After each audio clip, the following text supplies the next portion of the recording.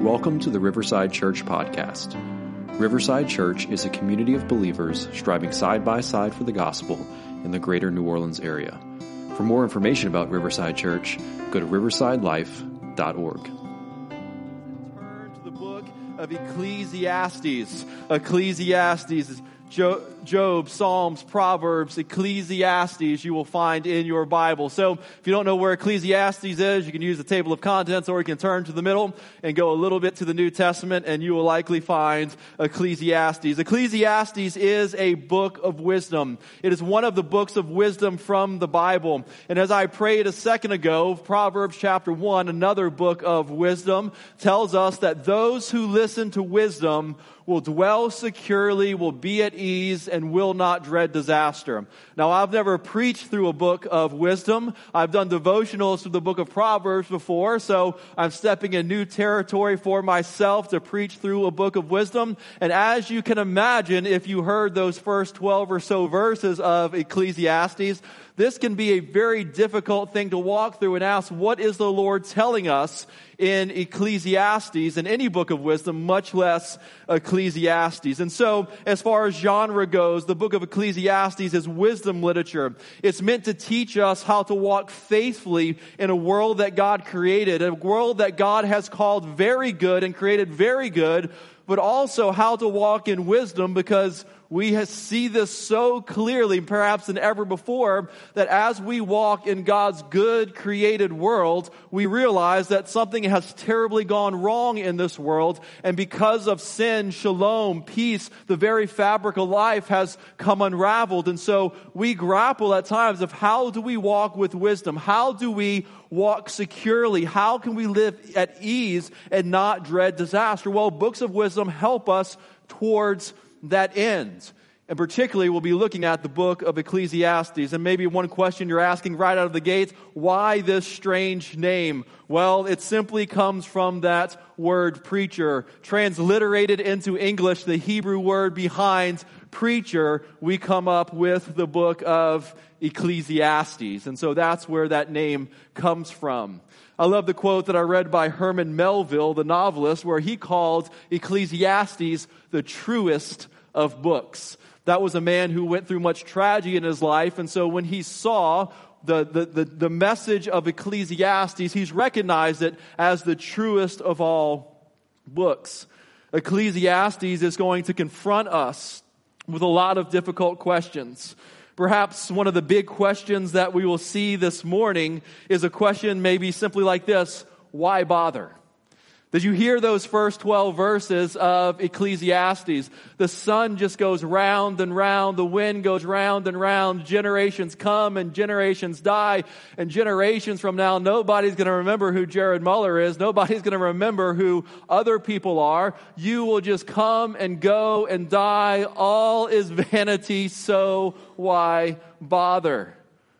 Before you check out on me, I will give you the end of this at the sermon so we don't leave here completely overwhelmed and depressed from this first chapter. When we get to the book of Ecclesiastes, Job is also part of the wisdom literature. We see that Job was one who lost everything and was searching for wisdom as he lost everything. And here in the book of Ecclesiastes, we read about the preacher, the son of David, the king in Jerusalem, who had everything, and yet, though he has everything, the conclusion that he has come to is all is vanity and all is toilsome under the sun. And so let me give you a thesis of this whole series as we try to, hence the title, refocus our lives as people who have gone through wearisome time, toilsome times where perhaps you have been caused to ask the question, why am I bothering? Why do I keep doing what I'm doing? Perhaps this message, this series will give us a second and give us some weeks to refocus our lives, to ask the Lord, why do we keep going? Why do we keep doing what we do? Ecclesiastes, let me give you kind of a thesis here. Ecclesiastes teaches how God's people, who are pilgrims living in this world under the sun, in this present age under the sun, but also citizens of heaven, should live amid the profound frustrations and tensions of this present evil age. So that, in a nutshell, is how do we live as kingdom citizens in a fallen world? How do we live wisely in a world that is filled with wearisomeness and toilsomeness? How do we live? So let's look at the first 11 or 12 verses of this book this morning. The first thing I want you to realize about this preacher, who I believe is Solomon. Some people these days disagree, but either way, that's who I believe this is talking about. Here are some things that he has discovered. So the first thing that I want you to see this morning is this sobering discovery, because this is going to be a theme throughout this book. And so he brings it out the very second verse of this book. Look at it again with me.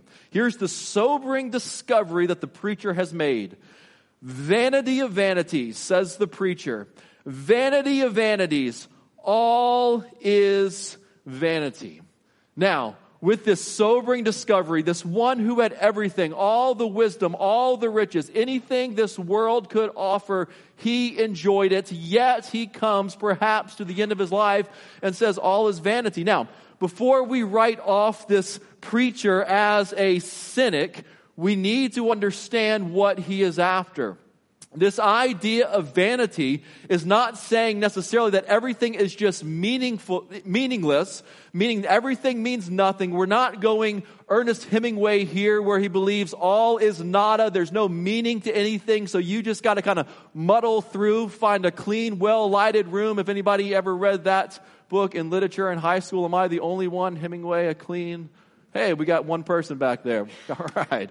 That the only way we can deal with life is just to find some sort of routine, find a clean, well-lighted place, and just kind of deal with it and make it through somehow. Before we think that the preacher is that, we have to understand what vanity is. What the Bible is talking about here. And he's going to talk about this some 38 times in this book. He's going to talk about the vanity of vanities, or mention vanity in some way. The word behind vanity here is breath or vapor. What he's getting after is all is fleeting. Remember, James, the brother of Jesus, brings this up in James chapter 4, verse 13. He says, what is your life? Your life is but a vapor. Your life is fleeting. And so what the preacher is telling us, what the Lord is telling us, is that everything is fleeting. Everything is a vapor. Life is fleeting. Life is an enigma. Life is hard to get our hands around. And by the time we get our hands around it and think we begin to understand it, it seems to slip away from us. And so we're asking the question, he's saying, what is my life? Even though I have enjoyed the prosperity of everything that I've enjoyed, what I have discovered.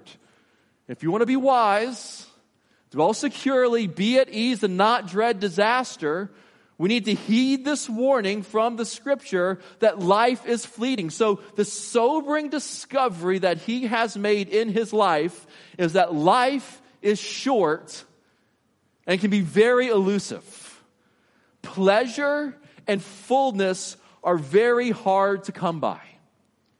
And notice what this writer has been through in his life. That he's experienced everything.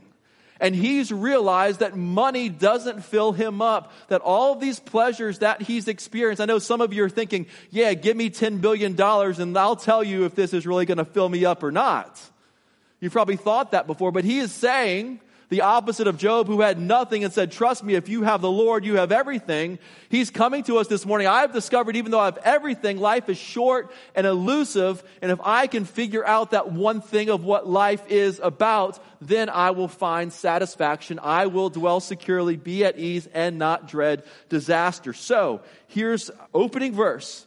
Theme throughout it, we see vanities mentioned some 38 times in this book, is that he has discovered the sobering discovery, and you've likely discovered that already, is that life is short, it is fleeting, and life can be very elusive. And so he continues to building that. He makes this sobering discovery, and then he asks this honest question. Look at verse 3. What does man gain by all the toil at which he toils under the sun? And so then he asks the question, What has man gained? We hear this in the words of our Christ himself, right? What is it if you gain the whole world and yet forfeit your soul? He's asking that first part of the question just as Christ asks, what is it if you gain the whole world? What is there to be gained under the sun? And that's another key phrase that you see throughout this book, this idea of being under the sun. So what is this writer after? What is there to gain under the sun, in quotes, means this present age. In this life, in this broken and fallen world that is toilsome, do you see it in verse 3? What does man gain by all the toil at which he toils in this present age? And he asks the question with this reality, even reminiscent of Genesis chapter 3, and you know this, that work is toilsome. Life is toilsome, life is wearisome, and so he's asking, what are we gaining by all of this hard work that we're doing? All of these frustrations that we walk through, what are we gaining? This is the curse of the fall, and that's why we begin to understand that life under the sun is life in a world that is marred and broken by the fall. Do you remember Genesis chapter 3? Part of the curse, as the curse came down to humanity, was not work. For man in Genesis chapter 2 cultivated and kept the garden long before sin entered the world. So work is not the curse, by the way. Toilsomeness is the curse. The frustration of work is part of the curse. The wearisomeness of it. And so the writer is asking us with this very honest question. Why do I keep doing what I'm doing? Why am I going to show up to work Monday morning? I know it's going to be frustrating. Why do I continue to tell the kids to do this, that, or the other? It's just toilsome and frustrating. Have you asked that honest question before? What am I gaining by all this? What's in it for me? Where is all of this leading? We're getting a picture, a wise picture that will help us dwell securely, be at ease, and not dread disaster, Proverbs chapter 1. We're getting a picture of a life in a world marred and broken by sin. When sin entered the world, I'm summing up what I've said so far, shalom, the fabric of life, unraveled. And now the Bible tells us in Romans chapter 8 that creation groans for redemption. And that even you and I as people, we groan for redemption. We groan for things to be made right. We long for peace, shalom, the fabric of society, the fabric of our lives to once again return. And so he's asking this honest question. What does man gain by all of the toil at which he toils under the sun? Perhaps, let me give you a glimmer of light. Perhaps under the sun is not all there is. Perhaps there's a better way. Perhaps there's a way for this world to be redeemed. Perhaps there's a way for us to be redeemed. Perhaps there is a better way. But as it is, if we are just looking at life in this present evil age, if we are just looking at catastrophes, if we're just looking at viruses, if we're just looking at the particular struggles that we go through, we will be tempted to ask this question, why am I toiling? Why am I bothering? What is there to gain? And he keeps going. He keeps going. So he asks this, he makes this sobering reality.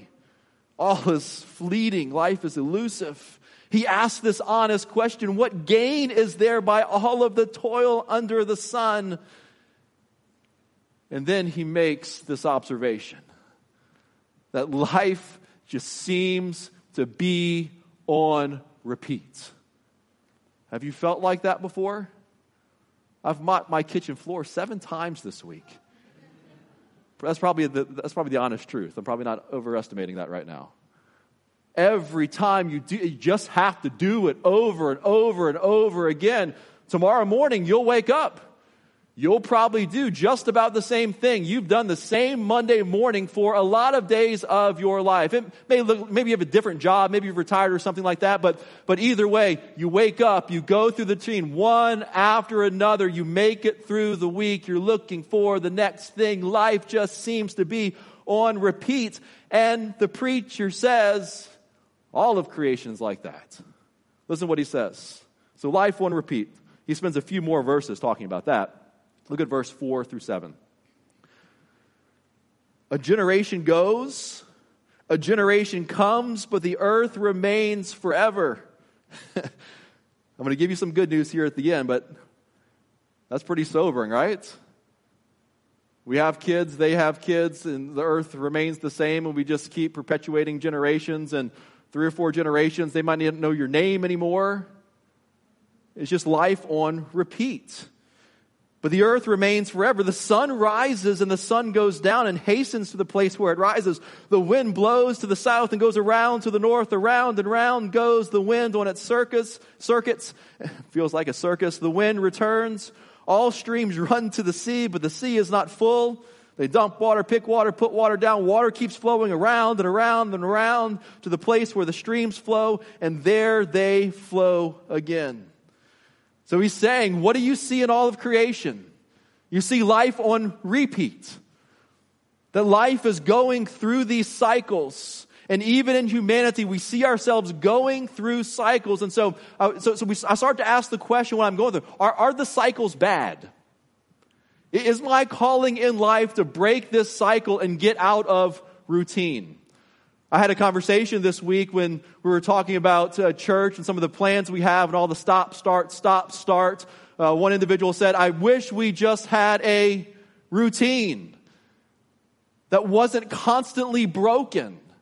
And it was at that moment I realized, that's part of what Ecclesiastes is after. That's why kids are trying to get back in school so quick so they can get back to that routine, back to normalcy, because that normalcy, that routine, that's part of nature. It's part of how God has created us, and so that's a good thing. But we spend so much of our lives, how can I cope with the repetitive nature of life when life is on repeat? So we're trying to cope. We cope in all sorts of ways. It could be anything from entertainment to substance or whatever it might be. Just trying to live for the weekend, to break the cycle, to remove myself from reality. Maybe it's vacation after vacation. You're saying, preacher, you're saying don't take vacations. I'm not saying don't take vacations. Part of that cycle is to rest, so you need to rest. Yes, but what the Bible is after is he's asking us that do we need to get out of these routines, or is God trying to tell us something in this? Is he trying to tell us there's another way, there's a better way? Is God trying to meet us in the ordinary nature of life, the repetition of life, and change our lives in the ordinary? We try to avoid the reality of cycles. We try to play pretend and break out of that. But what the preacher is saying, all of nature is on a cycle. And will continue to be on this cycle season after season, turning. If we live our lives trying to break out of the monotony, and that's all we're after, then we're going to miss it. This last 18 months has absolutely devastated our routines, right? They're all different. I just remembered this week how long it's been since I picked my laptop up and gone to do sermon work in a coffee shop. I used to love to do that. That's where I tended to put sermons together the best. But after COVID, I just realized all of my habits, everything has been broken. All the predictability that we long for seems to have gone away. So how do we deal with this? I even think about this as he's talking about nature. I think about this, I feel like every Super Bowl Monday.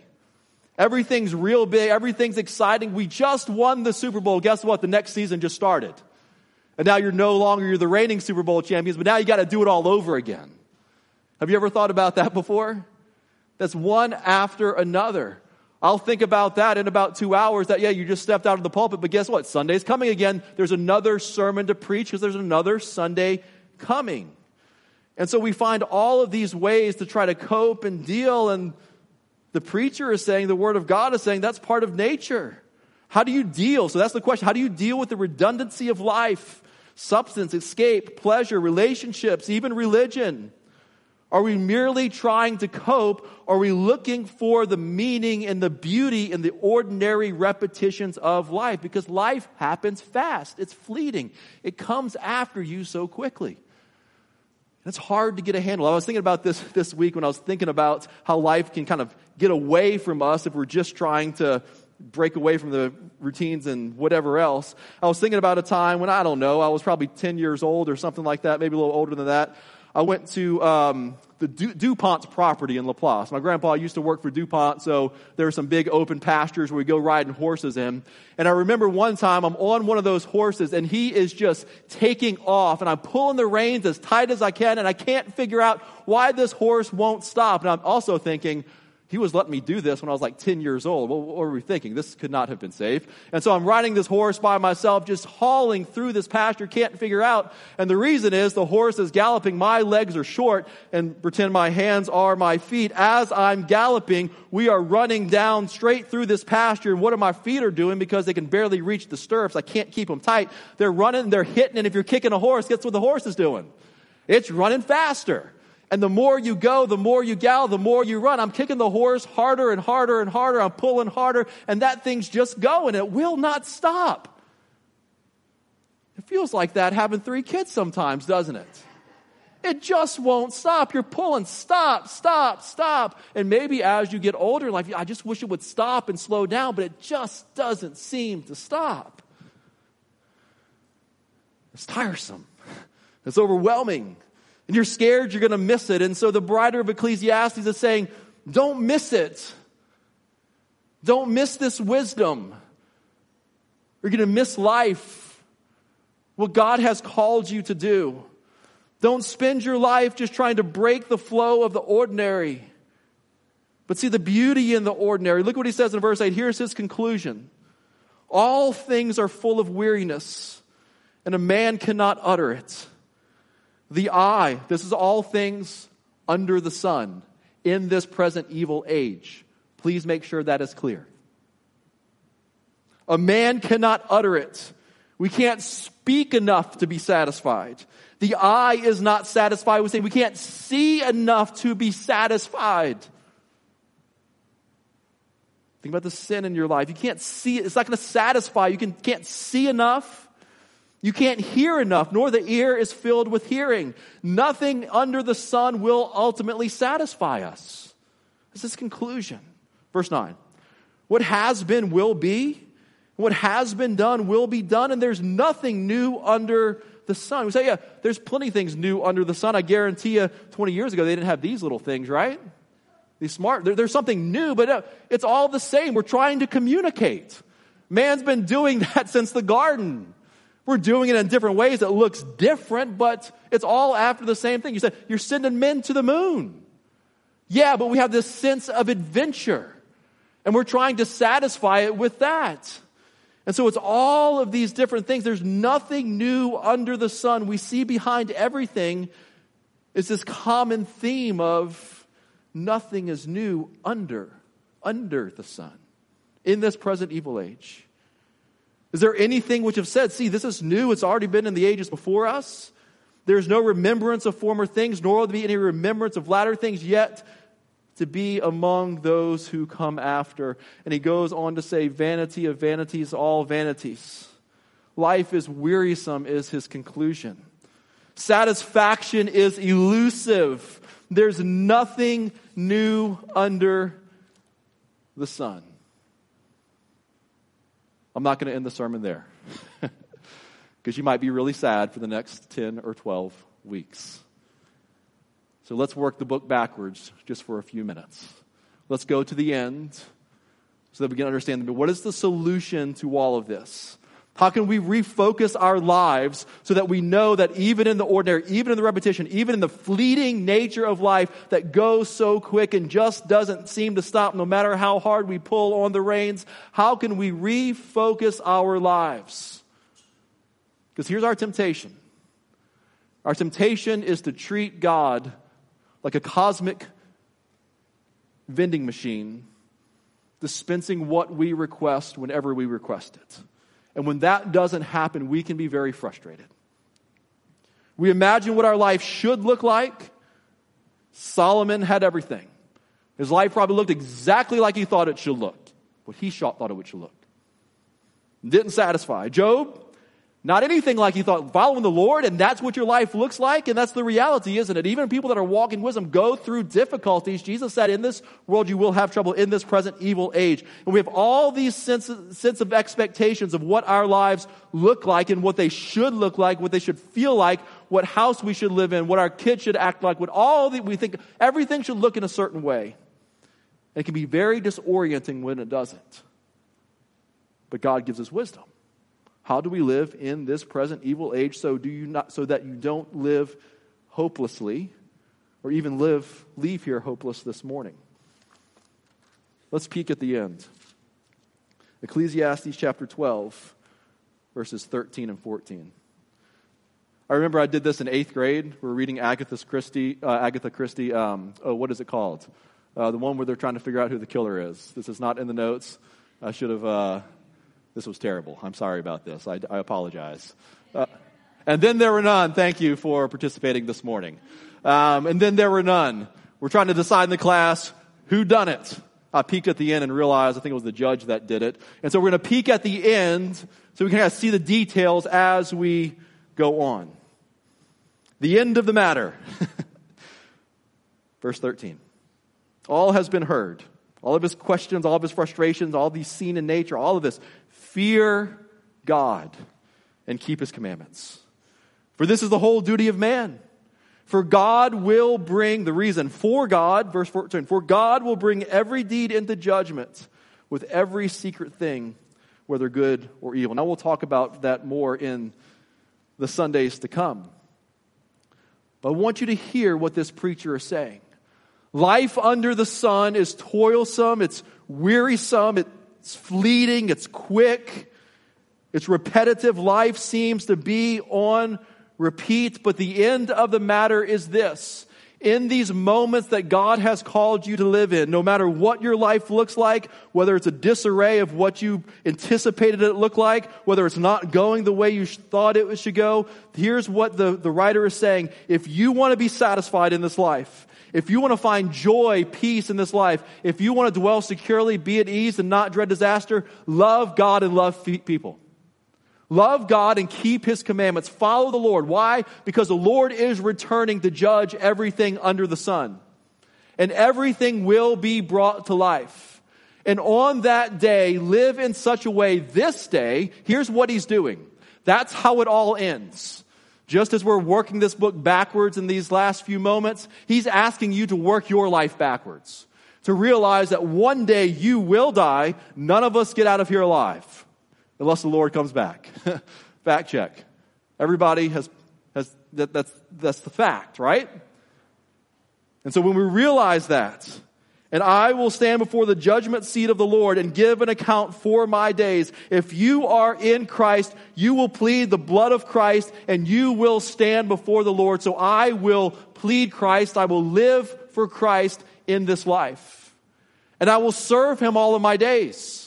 Because I will give an account for how I lived for Christ. And so even in the ordinary life on repeat, fast running, pulling the reins, can't stop, I'm going to serve God, love God, and keep his commandments, trusting that my Redeemer will stand one day on this earth and set everything right, set all the injustices right, make everything right, and he will restore shalom once and for all. There will be no more tears, no more sadness, no more sickness, no more frustration, no more ways of trying to cope with life, because we will have life fully and abundantly forever, and we will be eternally satisfied.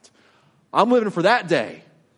This day I'm living for that day, with that day in mind. The preacher wants us to know how to die well so that we can live well. He wants us to know that our hope is in our Redeemer who will one day stand on this earth. He wants us to know that if we are to be focused, if we are to be living on purpose, then we need to be living for that day. So why bother? I'll end with this. We bother to live faithfully today because we have a Savior who looked at our futility and our frustration. He saw us in our life under the sun, living in this present evil age. He saw the frustration and the suffering that we have in this fallen world, and he chose to suffer in it with us and for us. so that he could actually do something about it. Creation was groaning and we were groaning, and God takes on flesh in Jesus Christ and breaks the curse by dealing with our sin problem so that we could get out of here alive. For behold, if you are in Christ, you are a new creation. The old has passed away and the new is come. You no longer are just bound to the frustration life under the sun. You now stand, as one 3rd century theologian said, you now stand in the Son of righteousness, so that you can live in a way that brings honor and glory as you seek to live for His glory under the sun until He returns and makes everything right. All of this is meant to drive us to Christ. Ecclesiastes teaches us that life under the sun is very complicated. Ecclesiastes teaches us that we are pilgrims. Ecclesiastes reorients us and refocuses us so that we can live for God in this present evil age. And so may the Lord be gracious to us. May He give us wisdom that we may dwell securely, be at ease, and not dread disaster. That when we deal with life on repeat, when we deal with life moving, the shortness of life, the frustrations of life, may God give us grace to say, I'm living for that day. And when I wake up tomorrow morning living under the sun, I'm going to live for Christ, because I know that He will come again to judge the living and the dead. And so I will live. I will love God and keep His commandments. And in that, I will be satisfied.